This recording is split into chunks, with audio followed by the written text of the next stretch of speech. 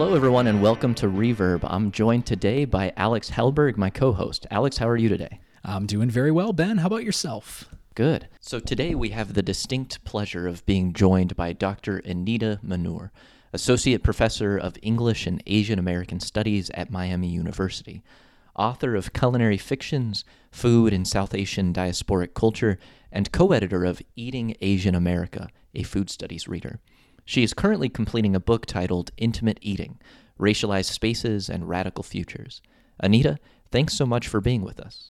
Thank you. It's good to be here. And the book is actually complete now, so it'll be out in February. So fantastic. Yeah. Pending no supply chain issues and paper shortages. Absolutely. Yeah. No, we'll make sure that we continue to plug the book all the way throughout. Well, Anita, we'd like to get started with just a few questions about your work. You know, your studies of food are so fascinating to us. So we wanted to know, how did you come to study food as a lens or a framework for looking at and thinking about literature and culture? Yeah, I wish I had sort of a very, erudite answer to tell you that I've sort of read these things and came to it very carefully. But, it was like, I think with a lot of good things, it was a bit of an accident. I was interested in translation theory and particularly how we move between different languages. I mean, that was really what I was going to write my dissertation on many, many years ago. And I was also, as a post-colonialist, interested in the fact that we kind of think about cuisines in national terms, only in diaspora, right? I kept thinking about the fact that, we would talk about, let's go for an Indian or let's go out to Thai or whatever, but that these categories don't exist in those home countries, right? Like in India, there is no such thing as an Indian restaurant. It's regional, it's vegetarian, it's something else. And so I began sort of interested in tracking this logic from within post-colonial studies, right? Like how and why do we think about food in national terms? And then from there, it became, I would say, a little bit about other kinds of formations that sort of signal towards the national, like the family or the home, right? But you also, how and why is it important for people in diaspora, people like immigrants, to feel like they know something about Indian food? I'd probably just use the example of Indian food. And, I'd also read at the time an article, sort of written it down, an article by my advisor, R. Radhakrishnan, and it was in this collection called Orientations. And so he begins in the article with this anecdote about going to a Thai restaurant and having sort of, not a less than stellar experience with the food. And really the logic of it was that it didn't feel authentic, right? Like he and his dining companion knew what authentic Thai food was, and that wasn't it. And so from there, he sort of has this discussion about authenticity. And that sort of started to ring true for me as someone who was raised Indian but has never lived in India but lived in many other countries, and sort of feeling like we have this idea of something that exists in its true essence that we can recognize, but that we critique authenticity at the same time. And also, like, as being this diasporic person, I'd always felt like I was kind of a bad translation, right? Like there is this sort of authentic Indian thing. And as a diasporic Indian who spoke, who doesn't even speak Hindi and speaks Kannada, which is the language of my family, badly, it was a bad translation. And then so from there, I wanted to see how could this be about food, right? And how could we bring all of these things together? That was about now 21 years ago. My dissertation can now drink, I like to say. It's 21 years old. So it kind of allowed me, I think, to use food as a lens to talk about belonging, nation, and I think as I sort of went on with my work, sort of becoming more attuned to how looking at food allowed me to ask broader questions about culture at large. And I mean, this is probably a terrible thing for someone who works on food to say, but I often say I'm not interested in food per se. I mean, although that's probably a bit of a lie because I love to eat and cook, but like in terms of like studies of food, right? Like I'm not interested in like reading texts or trying to sort of account for what people eat. I'm interested in how we talk about the food, sort of the the discursive elements of it, the rhetorical power of it, and what they reveal about power and kinship. And so, for me, literature, culture is kind of where I go to think through these issues. So yeah, that's a very long answer to it. No, we really appreciate that. I mean, first and foremost, I just have to put it out there. We love on this podcast. We are very much for food metaphors and food puns. So your dissertation being able to drink is one that I had never heard before, but we'll be using in 21 years when my when my dissertation comes of age. Well, so to get into a little bit more of that, the discursive manifestations, I think that was what brought us to your work in the first place, was looking at discourses about food and like how we talk about food and how it reveals things about, as you said, authenticity, about nationhood, about belonging. And in particular, there's this very incisive quote that you have written, that food is a part of the everyday language of race in Asian America. Could you talk a little bit more and maybe give some examples of how food becomes the language of race in Asian America specifically? I mean, I think I'm trying to think if there are any puns that I can use. So, I might talk a little bit about Asian America, but I also might, if it's okay, talk a little bit about context of being Asian in other places. I mean, absolutely. I'm thinking about because I grew up, it occasionally comes out in my accent here and there. I grew up in Papua New Guinea and Australia. So that my primary experience with being a minority child was around other Australians. But so, I think like a lot of the stuff about the language of race in Asian America, I think that's what you said about, and food becoming a part of that. Sometimes it's anchored in childhood, but at a very basic level, I think that many of the slurs that are often used, racial slurs, are food ones, right? Sometimes they come from within people's communities. Sometimes they're from outside. I think about like terms like, even outside of Asian America, right? Think of terms like Oreo, right? To describe someone who's black on the outside, why am I doing air quotes? You can't see me. Black on the outside, white on the inside. And then in Asia, Asian Americans have the term like banana or coconut, right? And you can kind of like see what that means. And that sort of suggests a kind of like performance, right? That one has to do, that if you have a certain kind of behavior, certain kind of behaviors or attitudes or preferences, they're coded as white, and somehow you're really white on the inside, but that's not in a good way. But then we also have other terms, right? Like Beaner or Kraut, right? That have been used historically for Germans and Mexicans. I mentioned I grew up in Papua New Guinea, and I think one of the terms that I grew up with, and I think this is how I understood about racism, and I wrote about it a few months ago for NBC's I think it was called. And the racist slur that I grew up with was being called a curry muncher. And that's a very Australian British thing. And it's used for South Asians. And, as a kid, I sort of was very precocious. Shocking that an academic was a precocious child. But I would say, well, no, we don't really eat curry. That's not a thing. That's, invented. We have other things that we eat. But yet that term stung, right? And so very early on, I realized that food was a thing that could, I think what's harmful about it as a child is that there are things that I just loved to eat, right? Whatever they were, Indian food, things that my mom made. My mom was a very good cook. And then finding out that people used it as a point of ridicule for you in schools, and primarily the white children that I grew up with. And so then that became a way of experiencing racism, right? Even if people weren't like discriminating against you or in very active ways, right? These were microaggressions. We didn't have the term microaggression then, but that's what it was. But it was very visceral. And I think food is very visceral.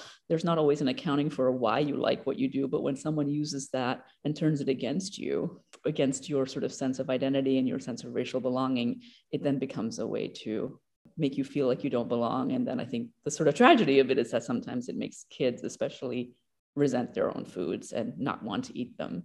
So I think that happens in subtle ways. That's one way that it happens. And I think about this more and more because partly I've been teaching more young adult and children's literature recently. And so I'm curious about how children learn about racism, how they learn about racial shame and racial pride. And often it's through food.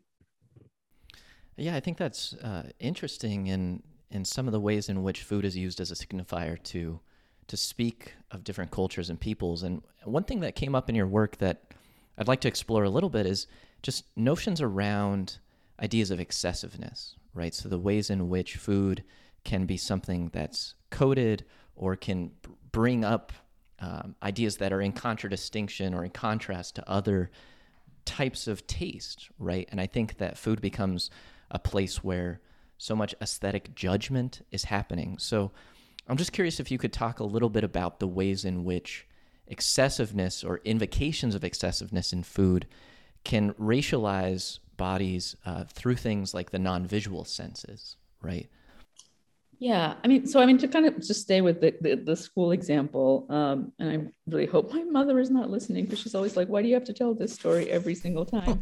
But I think about like when I started feeling embarrassed about my foods at school, I asked my mom for tuna fish sandwiches, and I thought I was going to get like white mayonnaise, tuna salad. But then my mom was like, had no idea what that was, and so she made tuna fish sandwiches one day, and she made them with like chilies and onions and turmeric. So they were these, it was really yummy, and it's still like my favorite like comfort food, but it was so bright yellow and so pungent. And I remember like kids saying something to the effect of like, "Oh my God, your food is too much." Like, basically I was trying to assimilate, but I got it wrong. And it started making me think about the ways that that language of your food is too much, like it's too spicy, it's too pungent, it's too oily, gets activated to describe certain kinds of food in different Indian restaurants, right? So and so this is also an element of class, right? So like we're in a moment when like we can see very fancy Indian restaurants right now, and the way that they're celebrated is often because they sort of balance the foods, right? And all of these terms are so loaded.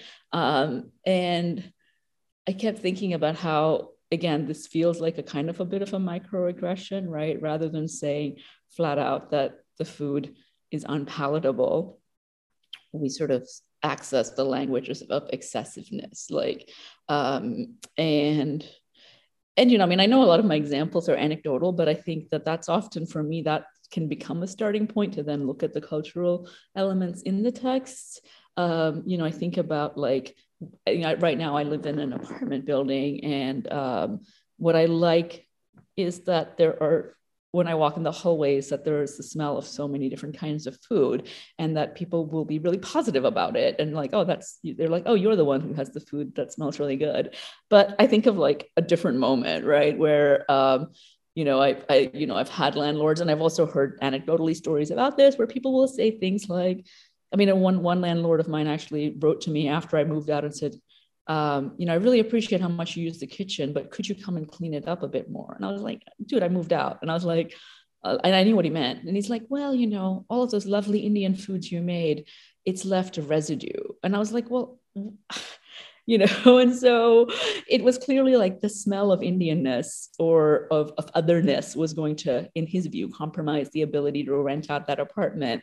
And I was reminded of how then smell gets attached to class, and race, and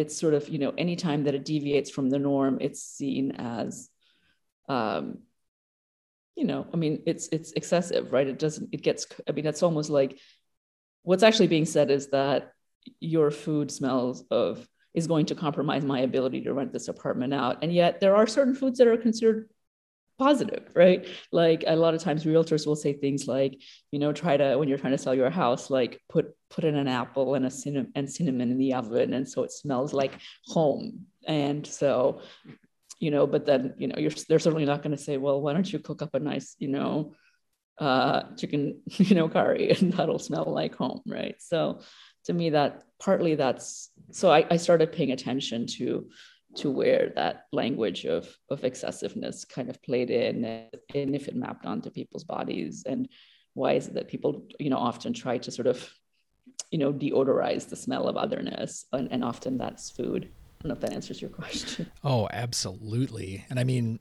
yeah, I appreciate you bringing in the example of housing as it applies to things like smells and other kinds of non-visual senses pertaining to food. That is literally an experience that I've had as well when, I'm going to look for apartments and, maybe people that I'm touring it with, or, the landlords will explicitly say like, yeah, I know that there's a little bit of a smell in the hallway and it's like clearly, it smells, like a curry or something. And it's like, that smells like home cooking. That is cool. That's a good sign that people here are like, that they're using their kitchens and that they are functional. Like for me, that's what I care more about is like, does the kitchen work? Because I am, I'm big into cooking as well. And yeah, I love having hallways that smell like home cooked meals. Like that just in general is always a good sign.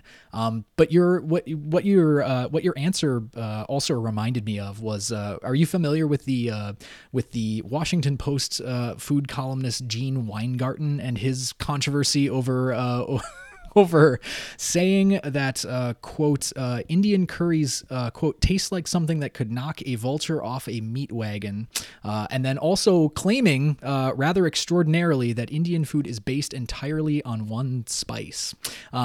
Yeah, which was baffling. I don't know. I kind of wanted to get your take on that as well. So, I kind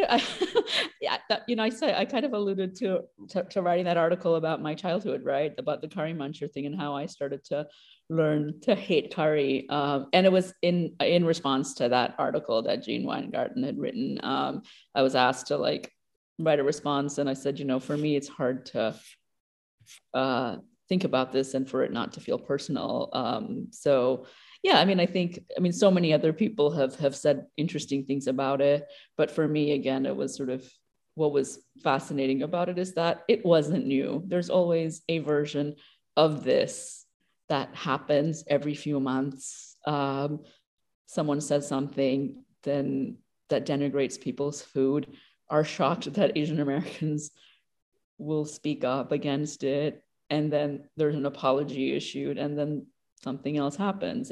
But for me, it's sort of fascinating that curry is this colonial invention, and yet here we are, hundreds of years later, still trying to disarticulate that link to our bodies, and say, no, in fact, it's not one thing. It is a shorthand that was invented by colonialism, and we call our foods other things. And that's why the term curry muncher that's why I ended up writing about the term curry muncher, right? Like how dare you use a term that was invented by colonialism to then, be racist against me. So yeah, I have thoughts. Yeah, no, thank you for sharing that. Appreciate it. Yeah, thanks so much. And that brings us to, I guess, another question that came up while reading your work. And it goes back to some of your comments you made earlier around questions of authenticity and what that means, and also how coloniality, these other ways in which power is mediated, often act as an ideological filter. And I think one site where they see that, to quote from your work, Culinary Fictions, you state, whatever dubious origins of the dish might be, one thing is certain. The chicken tikka masala debate has ceased to be, if it ever was, exclusively about food. The chicken tikka masala debate is as much, if not more, about anxieties and cultural admixtures, race and ethnicity, as it is about accurately chronicling the etymology for a dish comprised of tandoori-style meat drenched in masala sauce, something that seems so quintessentially British that British persons may claim, but to know good Indian food better than Indians, for instance. So I was curious if you could just talk through this debate with us and what it helps us to understand about the rhetorical functioning of food, the logics of coloniality, and how they come to bear in these moments. I think I was interested in the debate because it sort of made me realize, how much we have to think about a lot of foods in a colonial context and in that sort of politicized context, right? That even the most innocuous dishes often have complex histories that get erased, and it's not always malicious, right? But often over time, they get erased. I think about the fact that if you go to, people will sort of say, if you go to England, the best food is Indian food, or that you can find chicken tikka masala at any pub, and it's it's quintessentially British. And so I was interested in like, well, how did that come to be? What kinds of erasures had to take place for that to emerge? And does acceptance of that food necessarily translate to an acceptance of bodies? But again, I think, I mean, food again is a kind of language, right? I mean, as someone who works in literary studies, and certainly folks who are interested in rhetoric, right? We can kind of think about the kinds of literacies that food promotes, and it's always evolving, right? And I don't think we do any service to food or debates around food by insisting on authenticity and purity. I mean, I think if we all only ate, we'd probably, people would be eating unseasoned turkey legs if we didn't think about foods mixing and creating new kinds of, languages, new dishes. But I think it's important. And I think a lot of the times when the debates come up, I think about sort of the kanji debate that happened a few months ago, where someone was saying, her name was ironically Karen, claiming that she was improving on kanji, is that she was not the irritation and sort of feelings of anger that were coming more often because she was not honoring where the foods come from, or accessing the histories of like, how did kanji come to America? Like, what was the history of the immigrants who had to like fight to, come and find a place in the US? So I think when we think about things entering our worldviews, like it's important to think about what's left out as well. And I don't know if this is like a debate, but one of the things that's interested me is like how foods have kind of sometimes lose their histories, right? That we don't even know like why certain things are where they come from. And I was reading something, I guess one doesn't really read Instagram, one scrolls through Instagram, but I saw this thing on Instagram yesterday about something called country chicken or captain's chicken or something. I forget the name of it exactly. And I had seen it referred to in the past, but I decided to kind of look into it. And it turns out that it's this dish that's from the South and I was wondering, why is there curry powder, and why does this sort of very quintessentially Southern dish sound so Indian? And so I kind of did I went into a rabbit hole.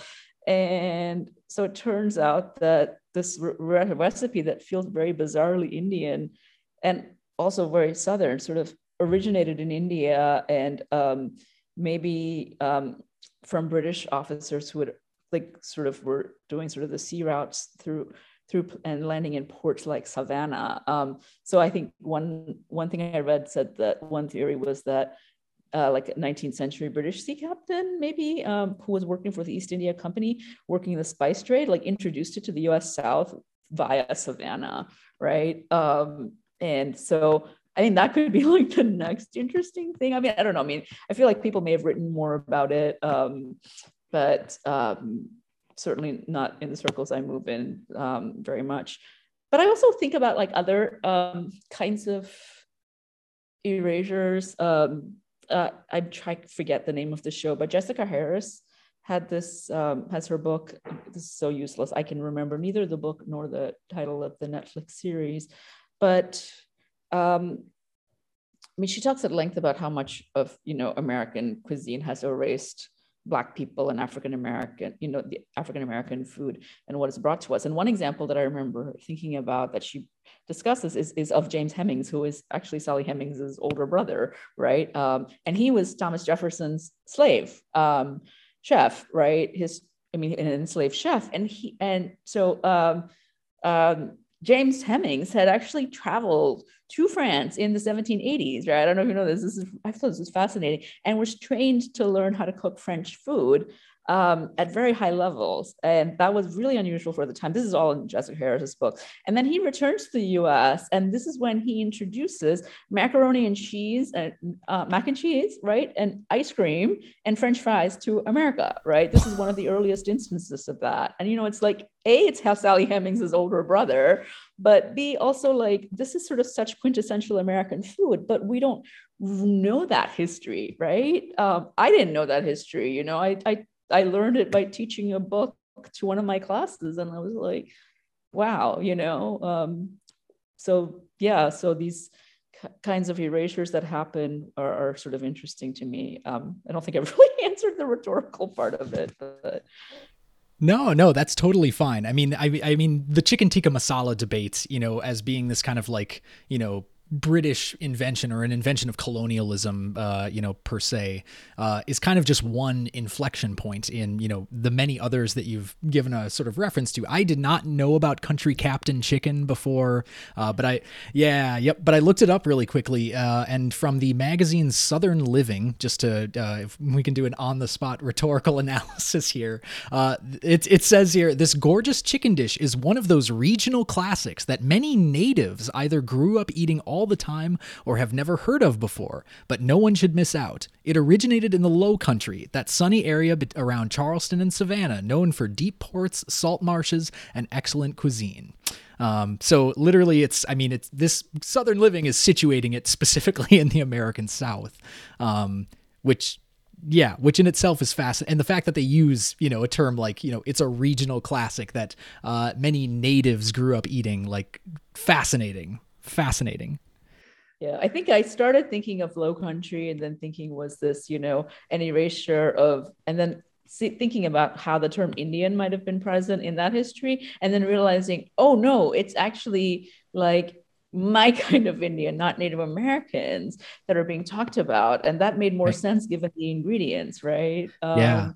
And so how much, I think I might have seen that Southern Living article as well, but it makes it seem like a very homely dish that's like comfort food for people in that area of the South, but there's a complete erasure of how it got there. And so it's kind of similar in that sense to chicken tikka masala, right? It's just like beloved food that people have their own version of, in Britain, Jamie Oliver has a version, every pub has its version, but like, how did it get there, is sort of always what's fascinating to me. Absolutely. Yeah. And I mean, we're starting to touch on, notions of place and space and how those, kind of come to bear in discourses and cultural texts about food as well. And so I think we wanted to talk a little bit more about, about what led you to your current work now as well.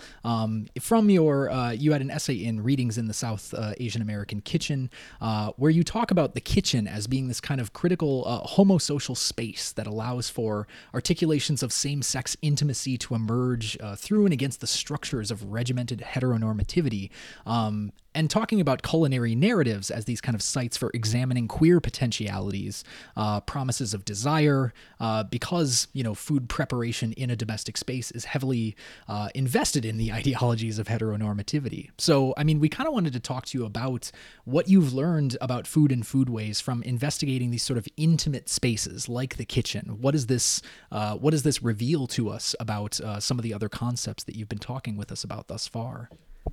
Yeah. And I think that gosh, that's that essay, I think was what initially, then I decided I wanted to write more. And that's where I ended up, the book that's coming out, Intimate Eating, it's not just about queer desire, but about different kinds of non-normative intimacies that are brokered through food. And I think sort of for me, like a lot of it has to do with sort of very early memories of being in the kitchen, right? Both at home with my mom, but also when we would go to India. I was always fascinated because there was always in the back of my mind, I would always remember how people would be like, oh, Indian women always have to cook food for their husbands. It's so, it's such a patriarchal society, etc. But then I would go into the kitchens and I was fascinated by the fact that these were vibrant spaces, right? Basically all the women, all the aunties would gather and sit there and like take their time with cooking, because that was their time to gossip and chat and, cut things, both vegetables and people, like lots of different kinds of saltiness would emerge both in the food and in the rhetoric. Beautiful. But it was Thank you. I tried to be funny. I'm not always successful. but like I was really fascinated by sort of the way that, I mean, I didn't again have a language for it, but looking back, I was like, this was kind of an interesting homosocial space, right? Where women would cook with women, and sort of like girls would learn about different ways of being, or and sometimes there would be boys, and I mean, I don't remember all of that, but I also think about how kitchens are kind of intimate spaces, right? And for me, I mean, I don't just cook with anybody, right? You have to matter for me to let me into your kitchen. And so the person I kind of have cooked with the most is my mother. And that relationship has evolved. I think from the early days it was like, oh, kind of teaching me kind of, I mean, in some ways it is kind of a rhetorical thing, right? Because it's like, how do you sort of, or like just a kind of discursive practice, like how do you learn what is the repertoire of Indian food? And so she would teach me that, and it wasn't like Indian restaurant food, it was like home cooking, right? And so I have like, I should have, well, not that you can see it, I have like the cookbook where she wrote down all of her recipes, and then well, she didn't actually write them down, but what I wrote down her recipes and tried to translate them into something that I could approximate when I even ended up, moving out, because it was always like a pinch of this, a little of that, like that doesn't help. I need like exact measures, and then I think about like what else happens, right? When you're cooking and it's talking about life and other kinds of things. And I mean, I think about this during the pandemic a lot, right? Because of the restrictions on travel, I haven't seen my mother in more than 2 years. And so I was thinking, like, what are the things, like I can't go to India right now because I'm not an Indian citizen, but I think the restrictions have been lifted, but whatever. But like, like what do I miss? It's those kinds of embodied practices of cooking with her, or just sitting in the kitchen with her and chopping vegetables and things like that. But I mean, I think because there's so much tactileness to cooking and it accesses senses, there's something really important about the kinds of intimacies that cooking can do, because you are in proximity to other people and you can kind of express. And that's why for me it's important that I cook with people that I care about. But this is a very different example, but I think about like how hard it was to form meaningful relationships with students when they were all on Zoom, right? Especially like in the spring semester of 2021, which was like the third semester, right, of having done that. And I was teaching a capstone on food. And so it's a 15-person class. And, it's that sort of moment, right, where you're at the end of your education and you're kind of like having a small, intimate kind of gathering. And yet that sort of possibility of intimacy, it was completely gone, the possibility of learning. So I was like, well, this class is on food. What can I do given that we're on Zoom? And I was like, why don't I do cooking classes?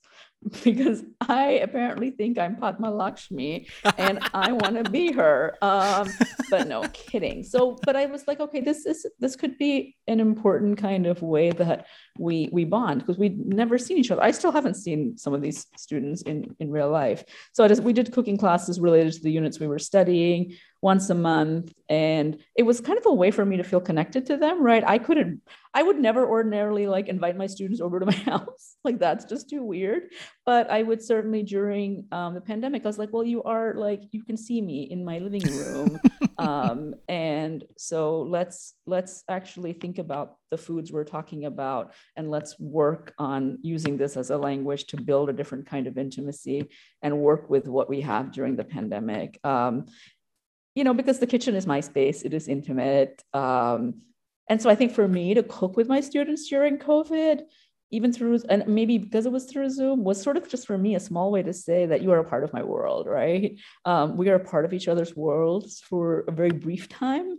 But so I kind of would put that in the realm of kind of like an intimacy, a non-normative kind of intimacy that was enabled by necessity. And so that's what I'm interested in. I think the kitchen can certainly be a place where, families cook for their children, and there's nothing wrong with that. And but for me, it was interesting to think about the different kinds of things that can happen. What happens in those conversations with the aunties where they might not have the best marriages, but then that becomes a space for them to critique patriarchy. For me and my mom to talk about, things that we didn't want my dad to hear. Or, for my students and me to kind of get to know each other on a different level. So kind of a rambly answer to a simple question. No, that's so brilliant. I just wanted to insert something real quick, just because I appreciated so much you talking about COVID and the way that, the kitchen, I think, at least for me, and I know for Ben too, because Ben and I actually cooked together a few times, just full disclosure, we do hang out outside of the podcast. But yeah, it definitely does forge a kind of like almost, familial intimacy, even if you're doing it with, your colleagues or co-hosts of your podcast, right? That became, at least for me, it was definitely a very important, way of keeping that sense of intimacy alive, and, sociality in a time where that felt very scarce. Yeah, and I think definitely the sociality is the part of it that I think we were missing so much, right? And so, yeah, you sort of look to combine that intimacy and sociality together. Yeah, I'm curious too. So some of the ways in which intimacy arises in what is a seemingly more intimate space like the kitchen, but I'm wondering too if we could think a little bit about those more public spaces, right? So where there is what you've termed, right, an intimate eating public that can emerge in these spaces, and how this might be or might function as a space for radical alternatives to even xenophobic discourses about nation, in contrast to these other media projections of different nations, of different spaces. So I was wondering if you could think a little bit with us about those sites where food is being consumed and what kinds of alternatives in that public space can be structured to create that type of intimate eating public. Yeah. Yeah, I mean, I think that's one of the things that really, books aren't linear when you write them. And so even though like this is maybe, I ended up writing about this very question for the third or fourth chapter of my book, I forget which, but it might've been one of the first ones that I was thinking about. And I was, again, interested in like what restaurants can use national monikers, right? Like India, et cetera. Like, why don't we have as many Pakistani restaurants? And, we know that there's a complex, unless they're in certain immigrant enclaves, or why do we not have Bangladeshi restaurants? They don't translate in the US, but there's also an element of xenophobia with certain things like Pakistan, right? Where people won't go, but India is considered much more approachable. So I started looking at like, well, what are the other kinds of cuisines that we don't have like names for, but the owners might be from those countries? Like, where are the Iraqi restaurants? Where are the Syrian restaurants? And they often are under the sort of moniker Middle Eastern, right? Or Lebanese. And they're not even all Lebanese restaurants, right? If you talk to, I'm not an anthropologist, so I have no business talking about this, but then I got interested, actually, this, you might even know about this, in Pittsburgh, right? So Conflict Kitchen, which no longer exists, but it was an art project initially, but actually a restaurant. And I was fascinated that that they had a restaurant that had a mission statement, which was kind of amazing and glorious, but that their whole sort of objective was to serve up food from countries that the US was in conflict with, right? And so they would have different iterations, Venezuela and Cuba and so on. And then for people to kind of think about what does that mean? And so that food becomes not the end point, right? Because a lot of times, you'll see things, like if we could only sit together and have a meal together, racism would go away, right? And I think it's a very nice idea, but it's very Pollyannish, right? Like, you're not, like, racism isn't going to go away because you sit down and eat kibbeh together, like you actually have to talk about difficult things. But people often say, like, we don't discuss, politics in polite company, but maybe that's actually where transformation happens, and we're allowing xenophobia to persist by not bringing politics up. And so I've been interested in these kind of art projects, like conflict. I guess I'm calling them art projects because the people who started it were artists, Don Walesky, and oh my God, John Rubin, yeah, and that they wanted food to sort of initiate, right, dialogue and to incite people to change. I'm not getting the exact quotation right, and so then one of the things that I did was I was fascinated. Like one of the things that they did was a public project where they had a North Korean cooking lesson. So it was like on Skype in 2013. And of course, none of us understood what that meant because none of us knew what Zoom was, right? But we all cooked together and then we talked about the food and we talked about politics. And I thought that was a really great way to use food to actually think about, radical possibilities of coming together. And another person who does work like this is Michael Rakowitz. He has a project, art installation called Enemy Kitchen, and basically took an old like military van and turned it into a food truck, but basically serves Iraqi food and will ask people like, how do they feel about eating Iraqi food? I mean, a lot of this was like was ongoing from like, the time of the Iraq War. And so I think there's a way that these kinds of installations, experiments have kind of really allowed people to think about and use, and that the fact that I think the important thing is that these are in public spaces, right? These aren't private conversations within people's homes. They're public spaces, and they allow people who would not ordinarily, eat a meal together to kind of think through differences and maybe not come to a resolution, but we don't need resolution, right? We just, I think, need dialogue. And that's, I think, part of what these projects were doing, food to sort of, initiate dialogue and insight change. Absolutely. Yeah, and we're so glad that you brought up Conflict Kitchen. We were going to go there if you didn't. Did you get a chance to eat there when it was still open?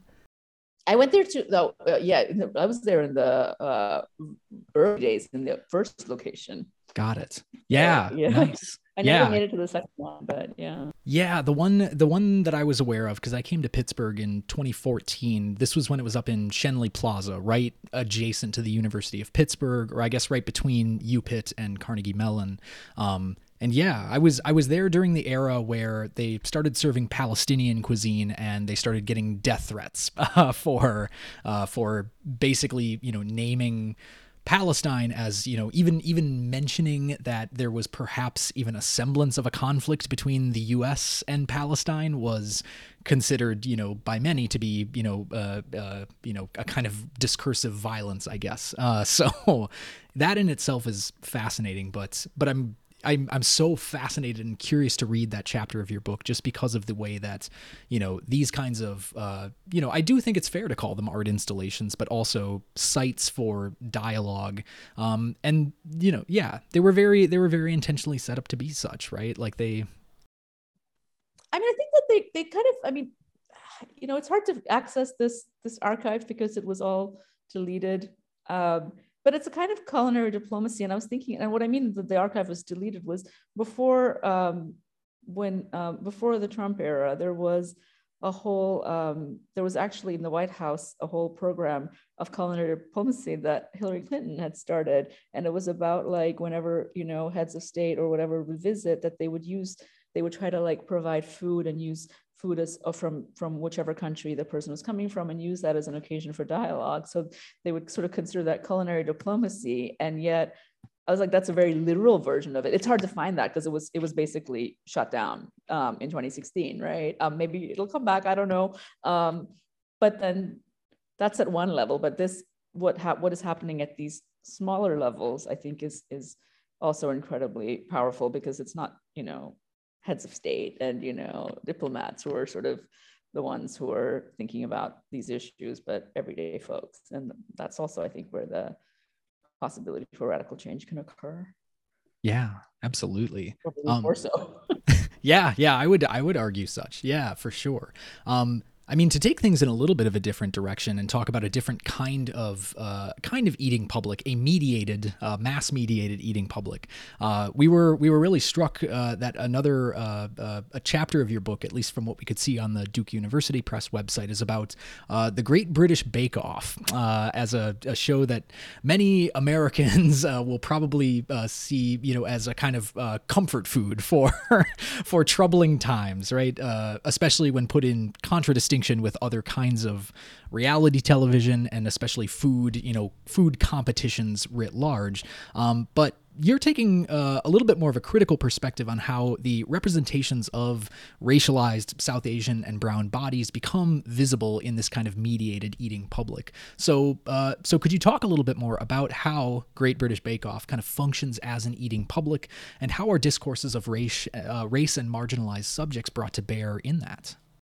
So this is the problem with like the description. You don't always end up doing what you say you're going to do. But I still have like lots of thoughts about the Bake Off, and although I guess by the time this is edited, it won't be a spoiler. But this current season has two South Asians in the finale, which is kind of exciting. It's not the first time that it's happened, but I agree, it is definitely comfort food for Americans. And, I mean, in some ways, like, yeah, Americans have kind of always loved a kind of like whitewashed and mild version of England, right? And its Anglophilia. Like, we love, I don't include myself in part of this public, but, I mean, people love the monarchy, but in all the pomp and circumstance, but don't really have any idea about like colonialism. And, but they like, to watch the royal weddings, and I think the Great British Bake Off is sort of another version of this, right? Of this Anglophilia. Also, I mean, I think what's charming about the Great British Bake Off is that it doesn't have that competitiveness, right? That American shows have. Like, I mean, literally, these people are competing for a plate. There's no money. Like, this seems so anti-capitalist, right? Like that. I think that becomes both the moment of fascination for Americans, and also just like this could never work in America, right? But I think what I was interested in, and I'm still like curious about how this translates, is that when I started watching it, and I think when it really became popular, is that there's sort of universe, right, that's created in this white tent, and it's sort of very much sort of feels, at least for the British public, and I think even for some of the contestants, because I've read some interviews with them, of the sort of panacea against what is the xenophobia that's fueling Brexit, right? And so inside this white tent, everyone belongs, everyone's spices and histories of why they use certain things in their cooking is welcome. Sometimes, I mean, some of the hosts are like a little like skeptical. Like I was watching one and she's like, I don't know about matcha, like it's awfully strong. And I was like, oh, here we go again with the rhetoric of excessiveness. And the very mild mannered German is like, no, let me tell you how to, make matcha like work. You have to heat it to 80 degrees and then it loses its grassy flavor. Sorry, I'm doing a very bad version of Jürgen. But everyone's kind of welcome. And this is sort of this kinder, sort of more loving reality of what Britain can be. And some of the contestants have said this. Chetna Makan, who's one of the contestants, says that she really liked what the Bake Off offered in the white tent, and it was so contrary to what was happening in the country. And I think it's been especially compelling during the pandemic that people are kind to each other, because I mean, so many people are so right now hideous to each other, right? And do not care about other people, right?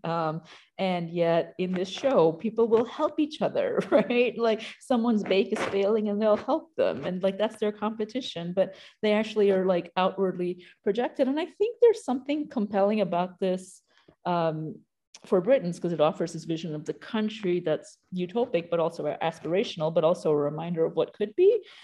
But I think, and I keep trying to think about what is appealing to this about this to Americans. And I wonder if really, I think when it kind of started to take off was during the Trump years, right? And I mean, I feel like it's a little bit of this sort of salve against, everything awful, and to kind of imagine a place where people are kind and, instead of a fence, and a big border wall and cages where we put children, like people are like in this tent and cooking together, right? People who don't have any reason to be invested in other people's success. And I think, I don't want to get into a whole thing about baking and why baking is popular or like this, and then it turns into like sourdough, and I'm not interested in sourdough. And I don't think the show is perfect, but I think it offers these moments, right? And that's what I've really been fascinated about, is that what are those fleeting moments of possibility that occur? I mean, there are times, and as I mentioned, there's sort of like, like some of the hosts will sort of have upturned noses, like too much cardamom, too much matcha. And I kind of wish this, and so I guess one of my critiques, I have sort of shifted in my thinking about it over time. One of the things that I do wish that the show did more, was to address kind of the history food history and colonialism. So like in the early seasons, if you've watched every single episode of it like I have, they would have these historical asides. So they'd be like, okay, we're making a Victoria sponge, so let's talk about what that is. Or we're making a Bakewell tart, so we'll go to the town of Bakewell and talk about this. And then I was like, oh, they're going to do an episode on sugar, and how sugar is colonial. And that never happened. And so like there are these missed opportunities, right? So and as the show has progressed, they've kind of like widened, and this is sort of part of my critique, they've kind of widened the scope of the kinds of bakes that they do, the kinds of challenges. So they had like Dairy Week, or they had like Japanese Week, but then they don't really talk about like what are the, I mean, I don't know if any show can do it, but there is an opportunity. The show had done that in the past, and yet those kinds of moments of how does sugar kind of I want the Stuart Hall piece in there, that sugar like comes from the colonies and tea grows in India, but I mean, the show can't be everything, but I think it does. At least to Americans, I think it offers the idea, assuming, again, I would need to do more audience research, and as a lit cultural studies person, I don't like talking to people generally, so I don't do any, research, and I'm like afraid of ever having to do something like an IRB. But so all I can do is like rely on the very unreliable anecdote. But my sense is that it provides a kind of possibility of what could be if it wasn't all motivated by competition and winning.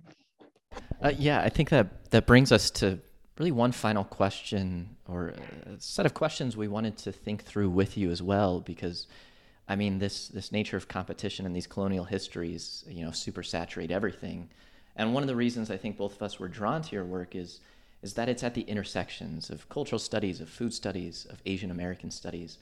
And you really brilliantly speak to ideas around disciplinarity and what it might mean to be undisciplined in an essay of yours called Unhoming Asian American Studies.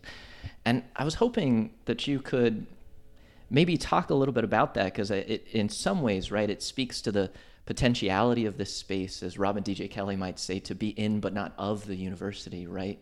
And what it is that you mean to be undisciplined. I was hoping you could leave us on a note of hope, but not a cruel optimism, right? Yeah, I mean, I have to sort of preface this that, I get to reflect on these things because I have tenure and, all that good stuff. But I think undisciplining, when I wrote the article, I was thinking about how we have to think about undisciplining in sort of a moment of austerity in the neoliberal university, right? I think of like many of us who were hired often with the promise of building ethnic studies programs, right? And over time, those promises kind of vanished, right? Because programs weren't revenue generating. And so I kept thinking, and kept thinking about like, well, how do we keep doing this work in the absence of structure and support, right? And, can you do Asian American studies without Asian American studies? And I was like, well, I kind of always had. And so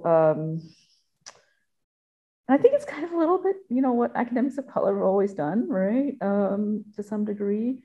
And to me, the point has never been about like arrival, like, just like having a home, like, having X, Y, or Z in place. It doesn't guarantee that a kind of critique will flourish at the university, right? Because, for example, often Asian American studies can be used as a way to say, hey, like, to the business school, like, why don't you take our classes and learn about Asia and then go make money in Asia? And that's really not the point of what Asian American studies is. So maybe not having Asian American studies classes was actually a good thing, because we weren't providing that structure to go be better capitalists. And so having a major to me isn't always the point. And I think, it sends an important message, but it's also about pedagogy and mentoring and, for me, providing spaces for the next generation to have tools to think and read about intersectionality. And, I kind of think I can kind of do that from anywhere. Like, I think there was a part of me that was like, I really want to have that thing called Asian American Studies, and I do, but I know that it can't always happen And so that doesn't mean that the work stops and that it only happens at places that have that structure, right? I think I can teach a radical critique of gender or ethnic studies in children's literature as much as I can in my Asian American literature class, right? In fact, one could argue that it's even more important. It's kind of how we approach the material.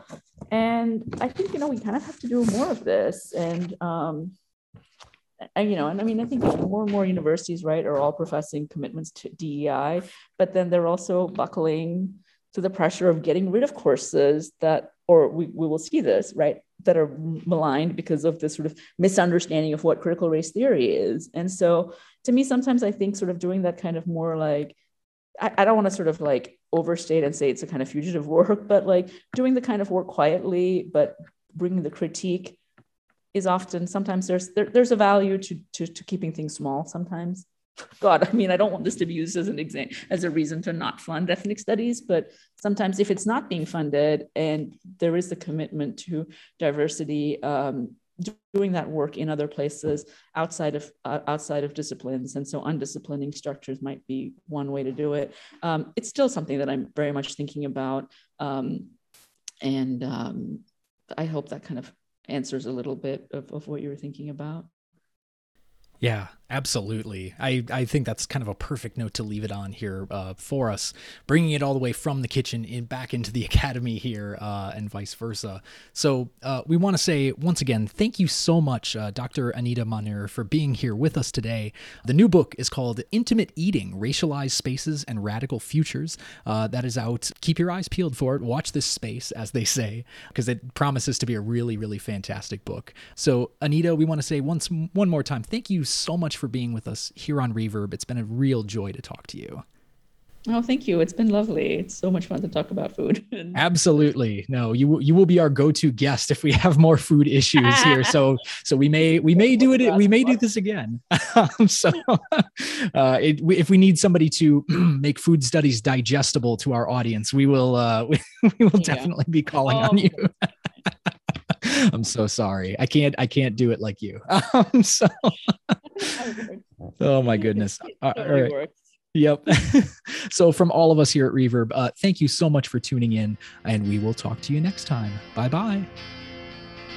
Our show today was produced by Ben Williams and Alex Helberg, with editing work by Alex. Reverb's co-producers at large are Calvin Pollock, Mike Loudenbach, and Sophie Wadzak.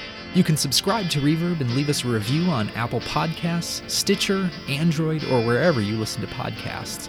Check out our website at www.reverbcast.com. You can also like us on Facebook and follow us on Twitter, where our handle is @ReverbCast. That's REVERB_CAST. If you've enjoyed our show and want to help amplify more of our public scholarship work, please consider leaving us a 5-star review on your podcast platform of choice, and tell a friend about us. We sincerely appreciate the support of our listeners. Thanks so much for tuning in.